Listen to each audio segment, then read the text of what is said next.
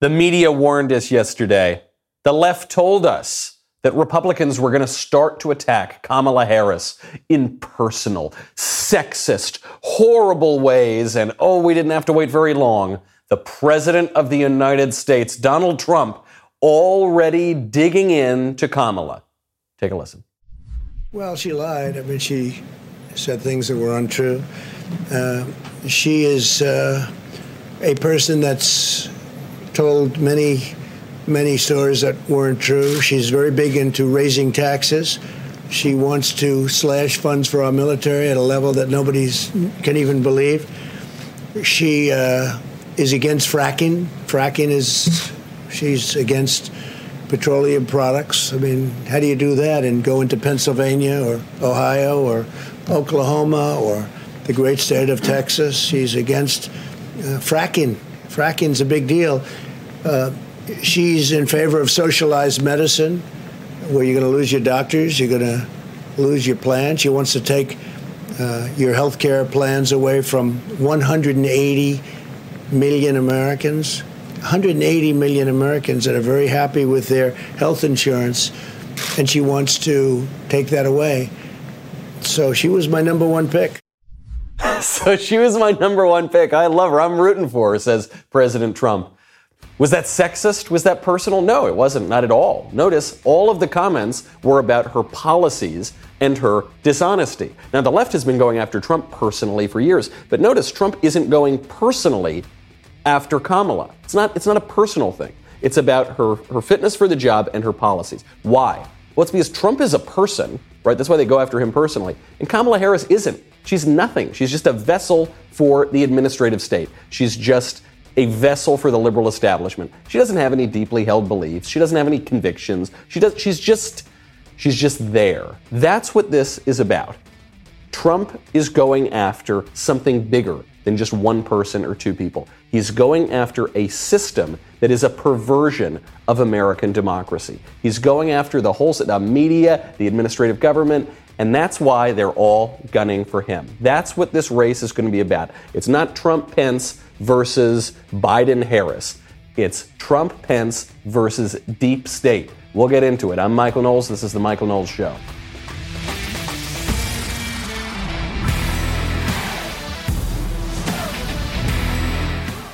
Welcome back. My favorite YouTube comment yesterday from Ezra. When Harris mentioned being a little girl, Joe immediately knew he would choose her as his VP. That's pretty good. You remember that? That was the big hit that Kamala made on Joe, where she said, when I was a little girl, I was bused to school because of good policies that Joe Biden opposed because he's a racist, even though now I really like him and I'm so honored to be his running mate. Everyone has been changing their tune on Biden, on Kamala, because it doesn't matter. It's not about them. It's about this power grab.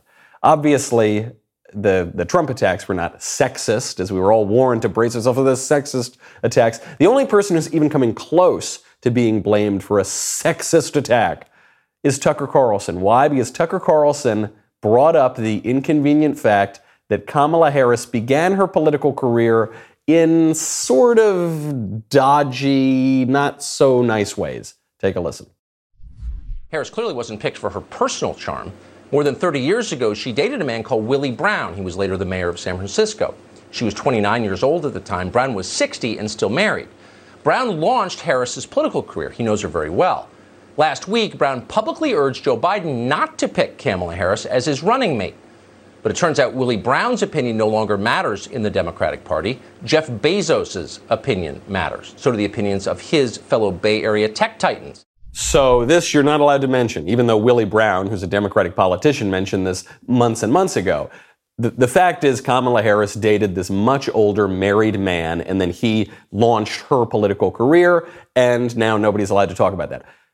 But is that sexist?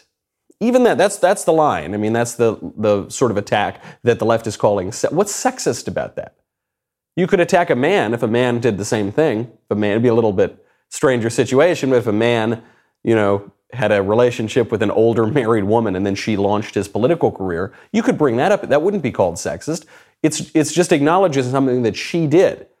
But the reason it's called sexist, and this is a broader point, even beyond this race, is because the left is not looking at these politicians as individual statesmen with individual visions and policies and accomplishments. It just looks at them as vessels for itself. That's why the left divvies up the country into, Black, Hispanic, Asian American, different sexual groups. The reason it does that is because it doesn't care about singular vision, singular accomplishment. It's all just about the establishment. It's all just about the vision. It's about the administrative state.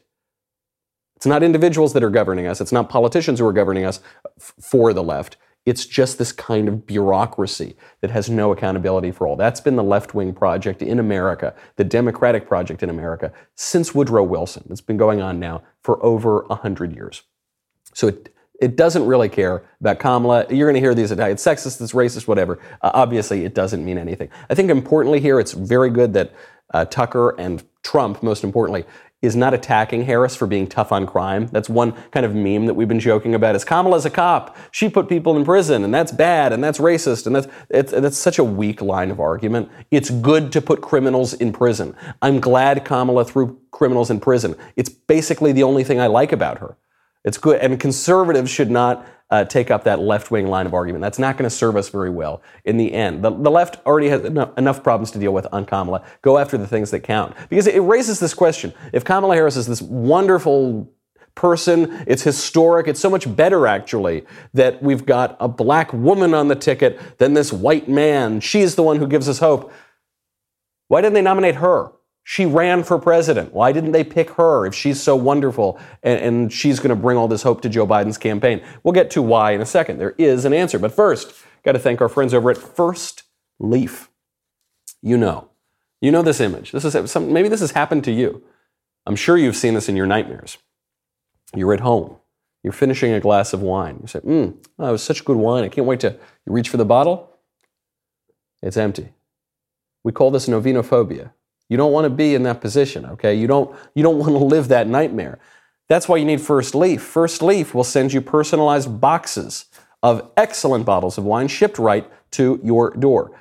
And here's how you can get this incredible wine without leaving your home. You go on, you take a quiz to assess your drinking preferences. This is something I really liked because I sort of thought I knew what I liked to drink, and I filled that in. First Leaf took that into account, but they knew, look, Michael, what does he really know? So they'd maybe throw in one wine or maybe two wines. They say, maybe try this, see how this is. Then you try one, you say, oh my gosh, this is excellent. Okay, I want a little bit more of that. You rate the wines, and then based on your ratings, they will send you more or less of different types of varietals. It's great. They sent me a box or two as freebies when we got First Leaf on the show, and so I tried it. It's so good. I just keep paying for it. I can't give it up. I want, the highest level package. It's great. They're very flexible. You can choose when and how often to get shipments. So, if I'm traveling or something, I'll slow it down. Maybe I'll do every other month. They have a 100% satisfaction guarantee. I really love these guys. Sign up today to get 6 bottles of wine for a ridiculously low price, $29.95 plus free shipping. Go to tryfirstleaf.com/Knowles. That's 6 bottles of wine for only $29.95 at tryfirstleaf.com/Knowles, Knowles. All right. Why didn't the left nominate Kamala? Why didn't they nominate her? New York Times headline, Kamala Harris is the future, so Mike Pence may well be history. And what they mean by that, this is classic liberal stuff. It actually is racist and sexist when they say this, because what they always say is that white guys are the past and all the other races are the future. And white guys are bad and all the other races are good. And white guys have privilege and they're terrible and all the other guys are good. And this is just a classical oppressor-oppressed kind of left-wing narrative. Same thing on sex. They'll say, women are the future. You'll actually see t-shirts that say, women are the future, men are the past. What does it mean, women are the future? Obviously, it means nothing. Because if you don't have men, you're not going to get any future of the species at all. But they just have this view because everything has to be oppressor or oppressed. And then they have this view of history, which is that the past is very bad and the future is very good. And there's a science of history and we know what the future is going to be. That's how the New York Times can make that claim. So you either get on the wrong side of history with white male, evangelical, straight Christian. Mike Pence checks every terrible box for them. Or you get on the right side of history with Kamala Harris, who they do not view as an individual. She is not an individual to them. She is simply an amalgamation of her racial, sexual, physical characteristics. That's New York Times. She's the future. Okay, well, if she's the future, why didn't they nominate her? Another headline, Kamala Harris, a political fighter shaped by life in 2 words. There are a lot of punchlines to that joke, but I don't want to get in trouble, so I won't say them. And then the final one, New York Times. Excited again about a woman on the ticket. Excited again. Again, you could have picked her to be the nominee. And was anybody really excited about Hillary Clinton? No. Hillary Clinton and Tim Kaine, oh my gosh, talk about a woman on the ticket. Those two, when they ran, they did not run as individuals. They ran merely as a vessel for the establishment, the liberal establishment. We're getting that again. By the way, was the New York Times excited to have a woman on the ticket in 2008? Sarah Palin? I don't remember that. I don't remember their excitement. Because again, it's not even about a woman, right? It's just about an empty vessel. The left is doing jumping jacks. They are doing gymnastics. They are bending over backwards and leaping all over the place to try to make sense of their past criticism of these people, Joe Biden and Kamala Harris. I mean, I'm talking about the radical side of the left. I'm talking about Sean King. Sean King, a very active Black Lives Matter activist. He's on the left of the Democratic Party. Here's what Sean King tweeted out during the Democratic primaries. He says, I'll be frank and tell you 2 Democrats that I'm 99% sure I won't be supporting, primarily because of their dismal history on criminal justice reform over the course of their entire careers, Joe Biden and Kamala Harris. They both helped build and advance mass incarceration. That was during the campaign. Couldn't be clearer, huh? Until Joe Biden gets a nomination, Kamala Harris gets picked as VP. Here is what he says. Without a hint of irony, without any shame, he says, among current U.S. senators, I would rank Kamala Harris in the top 3 on justice reform issues. He previously said he would 99% not vote for her, specifically because of her dismal history on criminal justice reform for her entire career. Now he says she's in the top 3 on justice reform issues. That's it for me. I am incredibly proud to see a brilliant Black woman and HBCU grad, historically Black college, chosen as a vice presidential nominee. I've done political work my whole life. It's rarely things dreams are made of. Kamala Harris is the most progressive VP nominee in American history. So at the very top, it's just a clear lie. He says she's one of the worst on criminal justice reform. Now he says she's one of the best on criminal justice reform. But then at the end, look at that. Kamala Harris is the most progressive VP nominee in American history. Now, how can that be the case if he's previously criticizing Joe Biden and Kamala Harris for being among the least progressive in the race? What he said there at the end, she's the most progressive VP nominee in American history, that's true. He's actually, it's not a lie. I mean, he's obviously a shill, and he'll shill for the Democrats regardless. That's embarrassing for him.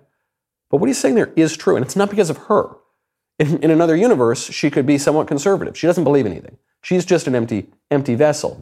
But because of how much the left has advanced progressively since at least Woodrow Wilson for the last 100 years, she is the most progressive nominee because they're all on the same page. They are marching with the tides of history. They will change their opinions and move them to the left simply by virtue of time. Remember, Joe Biden. When Joe Biden ran in 2008, by today's standards, he would have been very conservative. Same thing in 1990, he would have been very, very conservative. Same thing in 1970s, he would have been very, very, very conservative. But he doesn't believe anything. What is moving to the left is not him. He and Kamala they're not people. They're not individuals in the political sense. They just go along with the party. They just go along with the progressive movement. So what does that mean? If it's not about Joe and it's not about Kamala, what does it say about the system?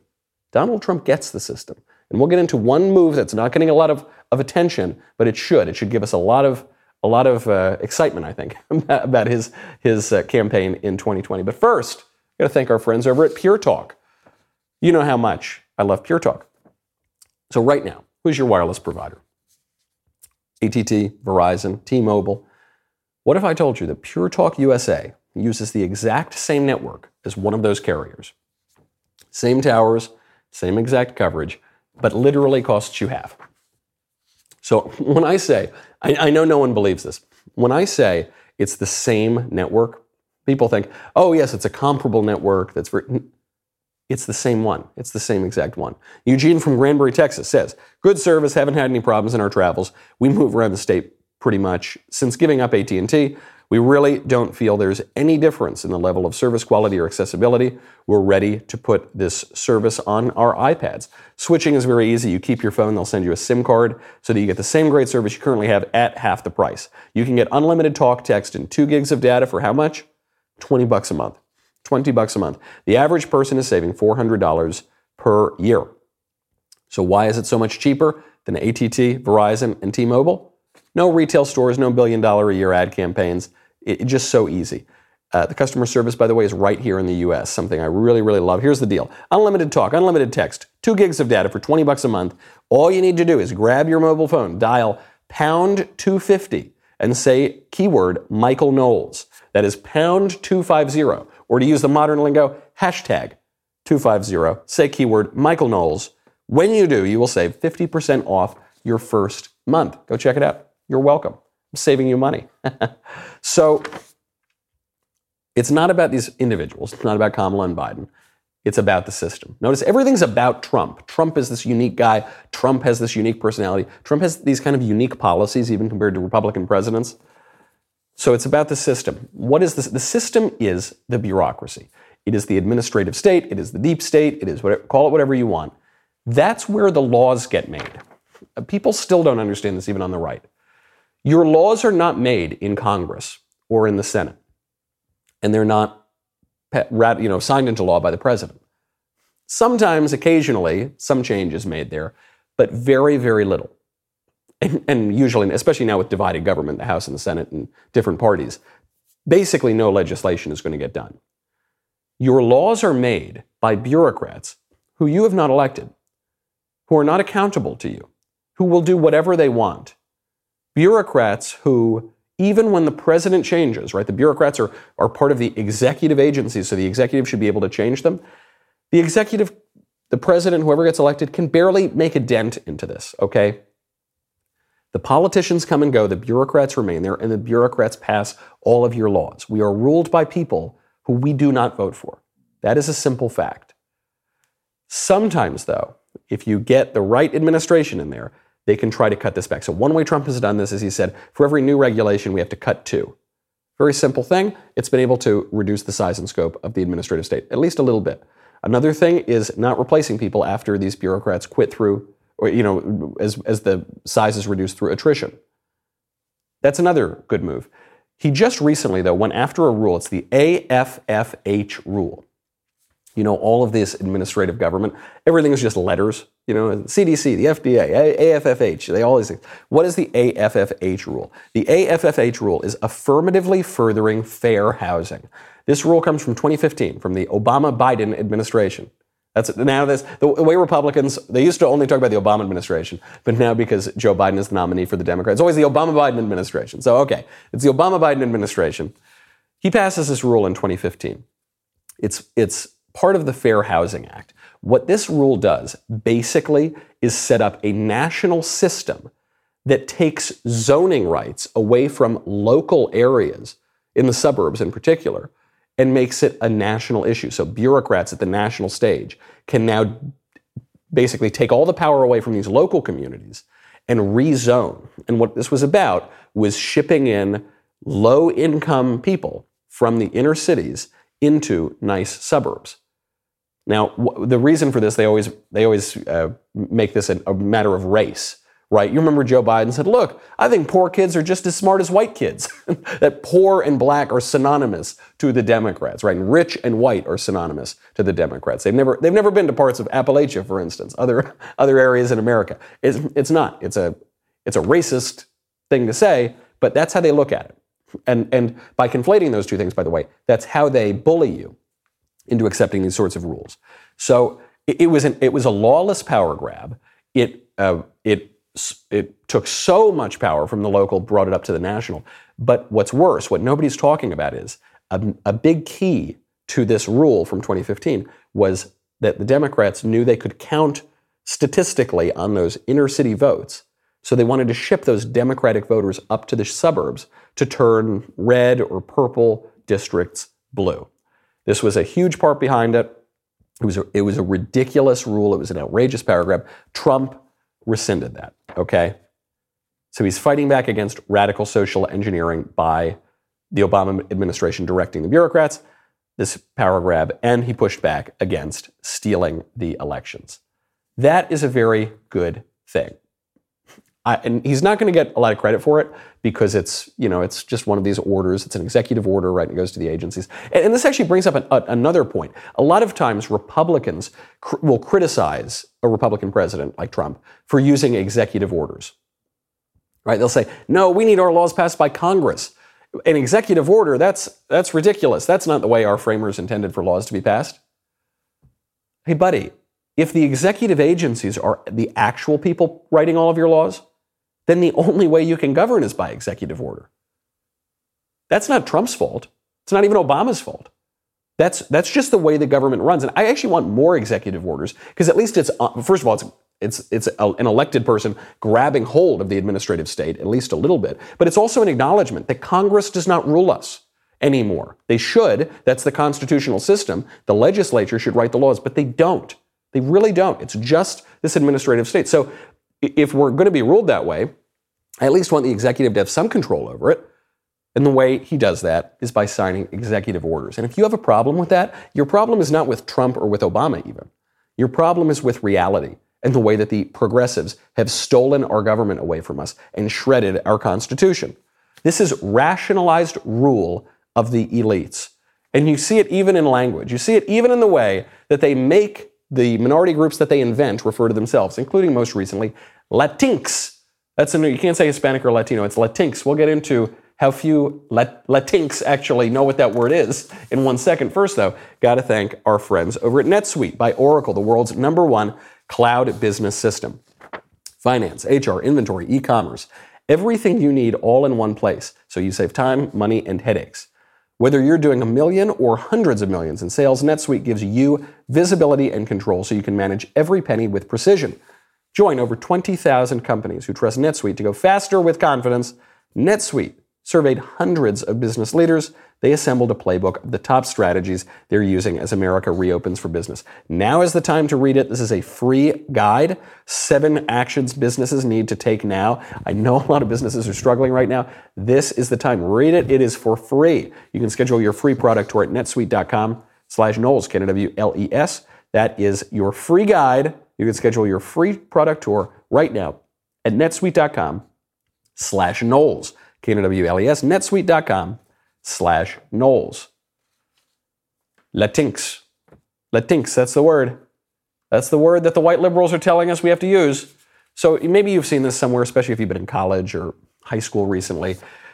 I don't know. I guess they put the X because they don't like that Latino ends in an O, because that's masculine and male is bad and that's the past and women are the future.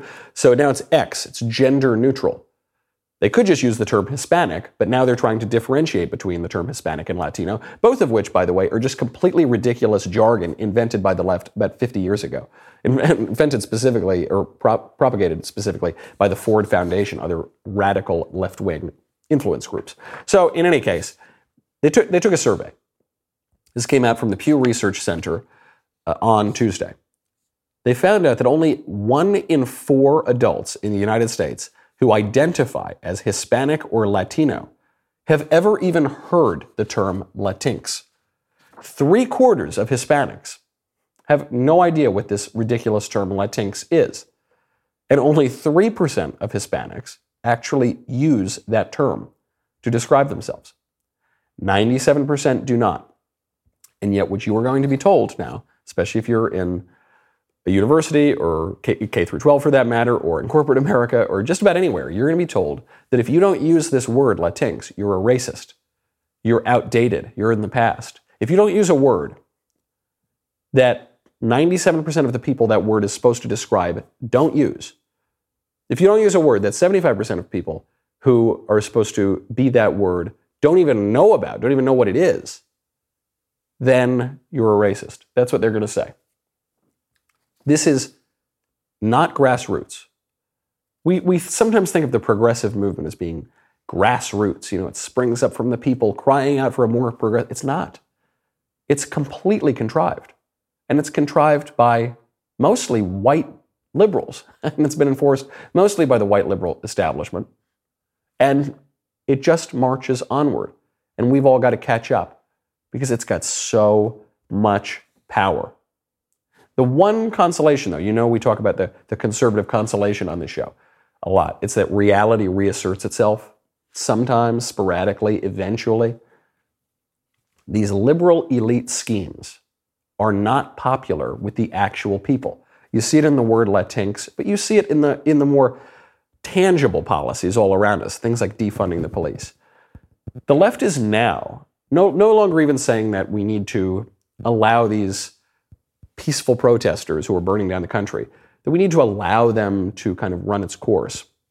You have some of the radicals of the BLM organizers coming out and defending the looting as justice. They're defending this theft and this vandalism as a positive good. Take a listen. I don't care if somebody decides to loot a Gucci or a Macy's or a Nike, because that makes sure that that person eats. That makes sure that that person has clothes. That makes sure that that person can make some kind of money because this city obviously doesn't care about them. Not only that, that's reparations. That is reparations. Anything they want to take it, because these businesses have insurance. They're going to get their money back. My people aren't getting anything. That's it. They're not getting anything. How oppressed does that woman look? She's so oppressed. It's so awful that she's got to be in modern America, well-fed, sort of well-protected by the cops she wants to defund, on television, running roughshod over the entire country, stealing stuff, defending theft without any consequences. She's oppressed, She's getting what's hers. It's not even just at this personal level. It's not even these peaceful protesters stealing Gucci and Nike sneakers, for justice or something. This is happening in a systematized way. It's happening all the way at the political level. AOC just tweeted out the other day, said, billionaires need the working class. The working class does not need billionaires, which is a very funny statement to make while you are clamoring endlessly to take the billionaire's wealth. Wait, we are told, AOC is simultaneously telling us that people will die, the world will fall into chaos if we don't get the billionaire's wealth. So that's why we need to expropriate it and steal it. Theft at the bottom level of looting a store, theft at the top level of taking people's wealth from the government, through the government rather. We're told that, but we're also told we don't need those billionaires. That sounds like you do. If you're saying we're all going to die if we don't steal all their money, it sounds like we need them, huh? The whole argument is we do need them, so give us your money. But that doesn't. Now, one thing I've asked myself is I've never understood this. Why on earth would these oligarchs, these bureaucrat oligarchs, why would they want to encourage this kind of system, this kind of chaos in the streets, this lawlessness, this injustice, this theft? Don't you think they'd want to just keep all their money, right? Wouldn't it just be all the billionaires? No, because the more that law breaks down, the more law and order breaks down, the more property rights break down, the ability to own your own wealth. The more local attachments break down, the more attachment to family breaks down, the more local government breaks down, the more all of these things break down, the more power the progressive administrative state gets. Never let a crisis go to waste. You need to foment this kind of chaos. That's why the left does it every election year, to grab a little bit more power. And more and more and more and more power, to the point where you've got the national government telling people how they can zone their neighborhoods, where you've got the federal government coming in and telling people exactly how much money they're allowed to have and how much they're not. And it's going to be arbitrary. It's going to change all the time. You've got the administrative government, which issues all sorts of rulings on what words to use, what language to use. If you don't use it, it'll be a civil rights offense. You'll get hauled before an administrative tribunal, telling 97% of people who don't want to use this term that they have to use this term to describe themselves. Even telling, they flaunt their power in such outrageous ways. And this comes right down to this very contemporary issue of the masks. I've been telling you for months that the masks are not about protecting public health. There is very little evidence that the masks work at all. There is a lot of evidence that the masks don't work at all. There's a disclaimer on every mask that you buy right now that says this mask does not prevent the spread of any viruses. And that's a disclaimer that was put there by the same administrators who tell you have to wear the masks. The head of the Wisconsin Department of Natural Resources just told his employees, wear your mask, even if you are home, to participate in a virtual meeting that involves being seen, such as on Zoom or another video conferencing platform, by people who are not in our staff. This was Preston Cole, head of the Wisconsin Department of Natural Resources. Set the safety example, which shows you as a DNR public service employee about the safety and health of others. Shows a couple of things. The masks are a symbol. Obviously, if you're at home alone, you don't need to wear the mask. But it's not about preventing the spread of a virus. It's about a political symbol. The left cannot allow for prudence. Right? That's what it basically... What do I think about the masks? If you're in a really high-risk category and you've got a really good mask and you're going to be around a lot of people, maybe you should wear it. Probably it won't do anything, but couldn't hurt, right? And then if you're healthy and you're out at home and you're on a conference call or you're young, whatever, you really don't need to wear the mask. That's prudence. That's using judgment.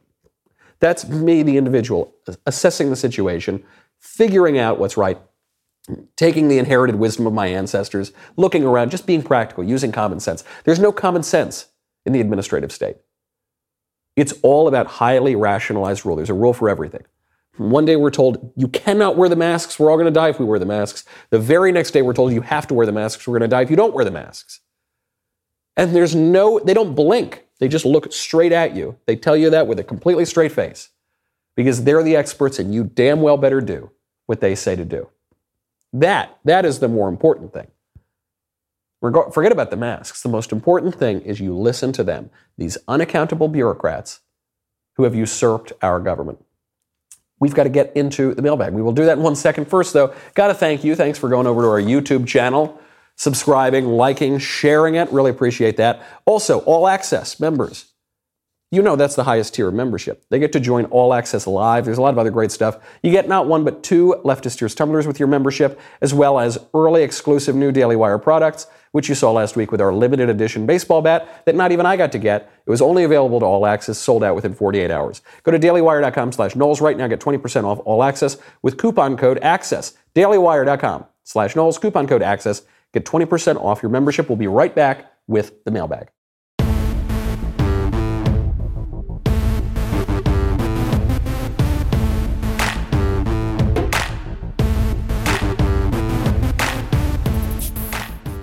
All right, let's get into the mailbag. First question from May. Dear Michael, I am nearly 30 and have strong Catholic beliefs. I have always dated cradle Catholics, but they were never really believers, as I am. Yeah, sometimes, they're a little more just cultural about it. They don't really believe it.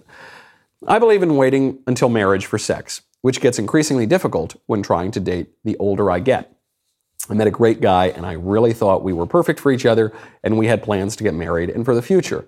Against what I knew was right, I slept with him and we're no longer together. Whoever I meet next, I would still want to wait until we are married, but I'm afraid I messed up and another good man may reject me because of my transgressions. I feel lost and hopeless that having a family may never happen for me.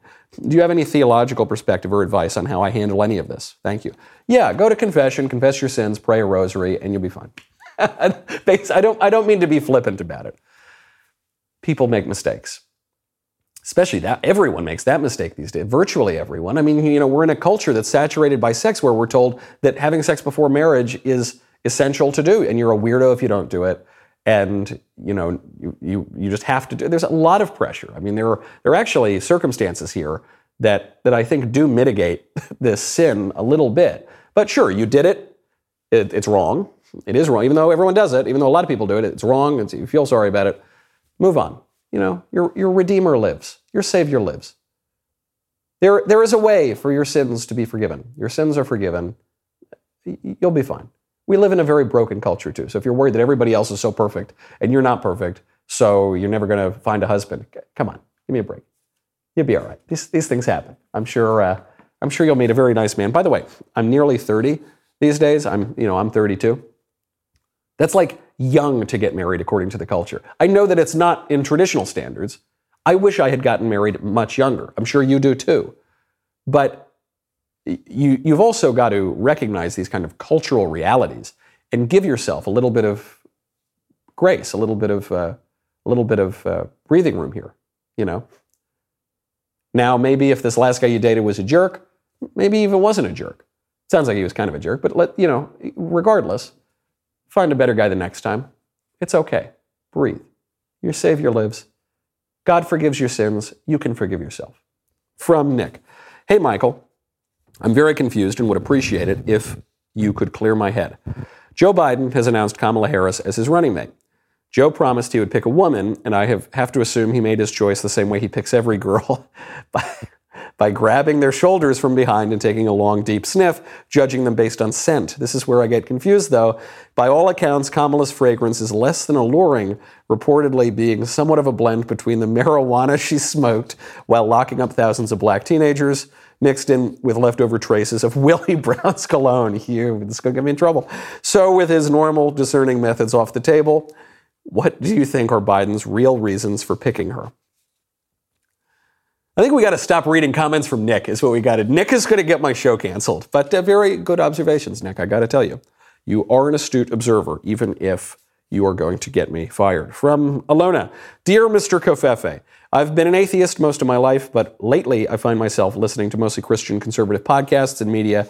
So as a 25-year-old, I've dated around a little bit, not too much, and now I really just want to get married and have a family. My question is, how do you know when you found the right person? I'm torn between the notion that the effort you put in more than the person you choose, and fear of choosing the wrong person and subjecting myself and my children to a bad marriage. Thanks, I'm a huge and long-time fan. Yeah, I think what you've said sums up what a lot of people think, which is this stupid hookup culture is really dumb, and maybe I dated around a bit, but actually the thing I want to do is the thing that is being discouraged by the culture.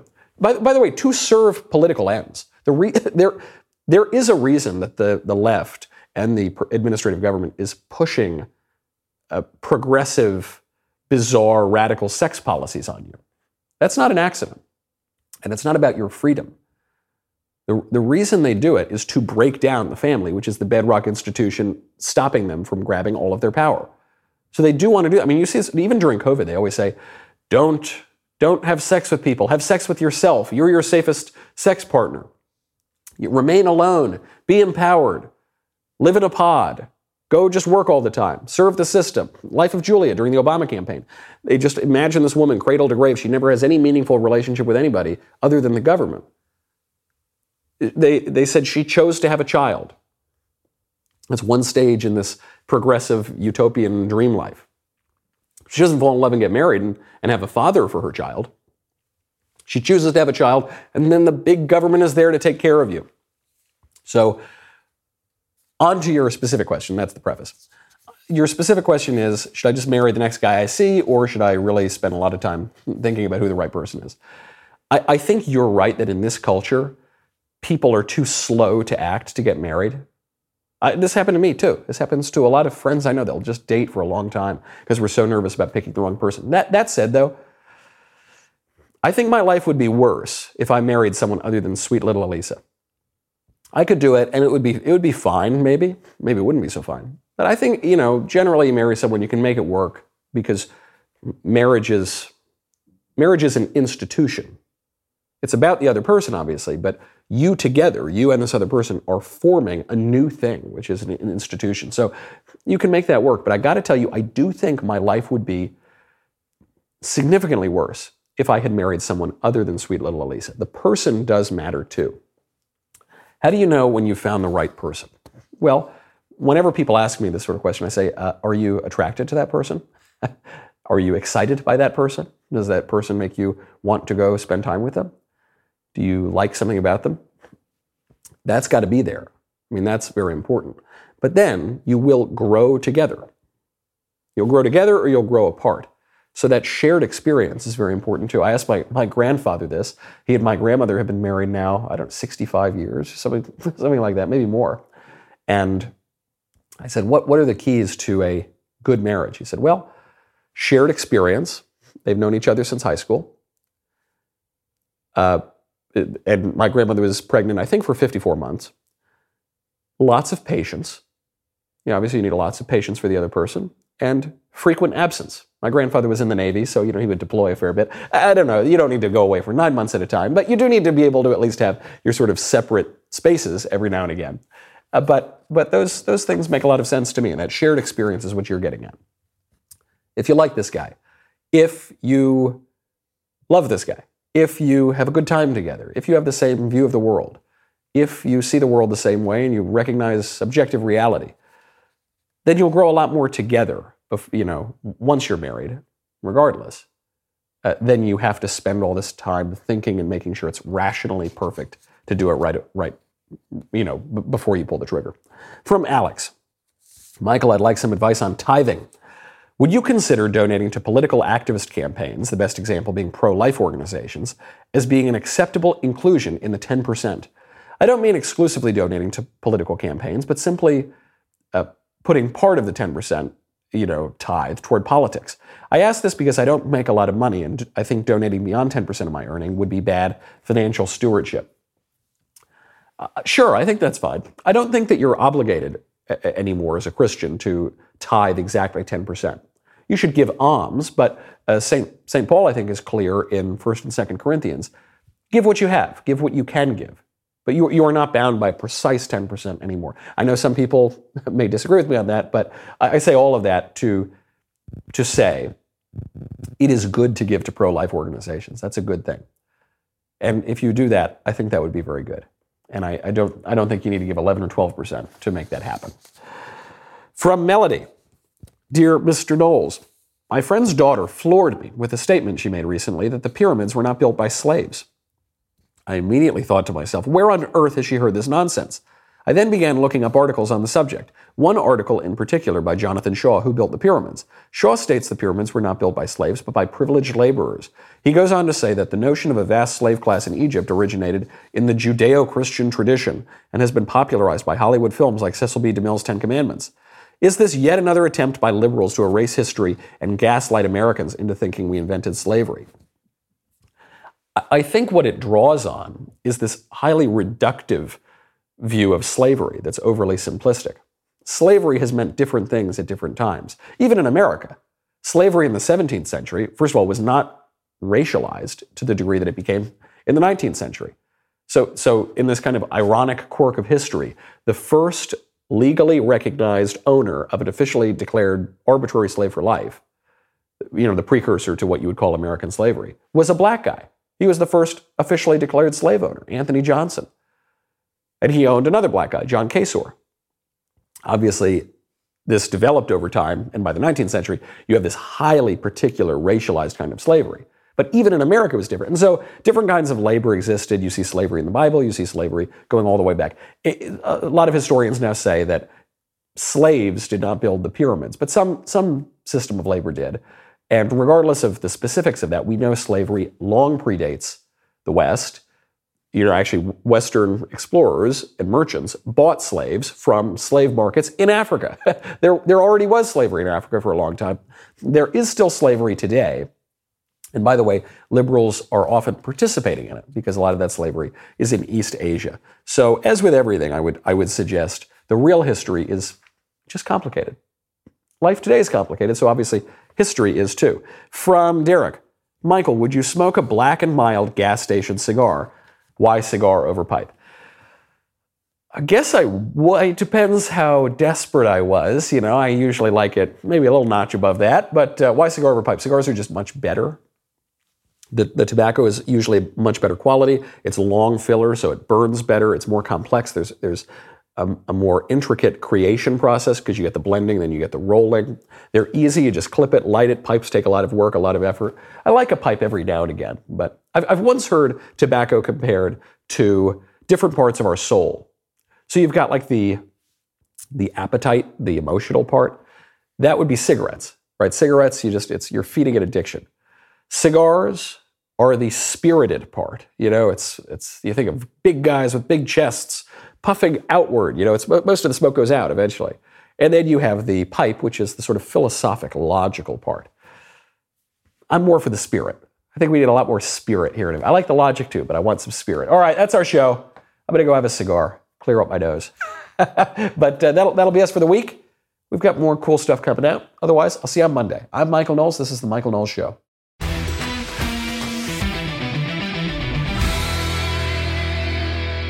If you enjoyed this episode, and frankly, even if you didn't, don't forget to subscribe.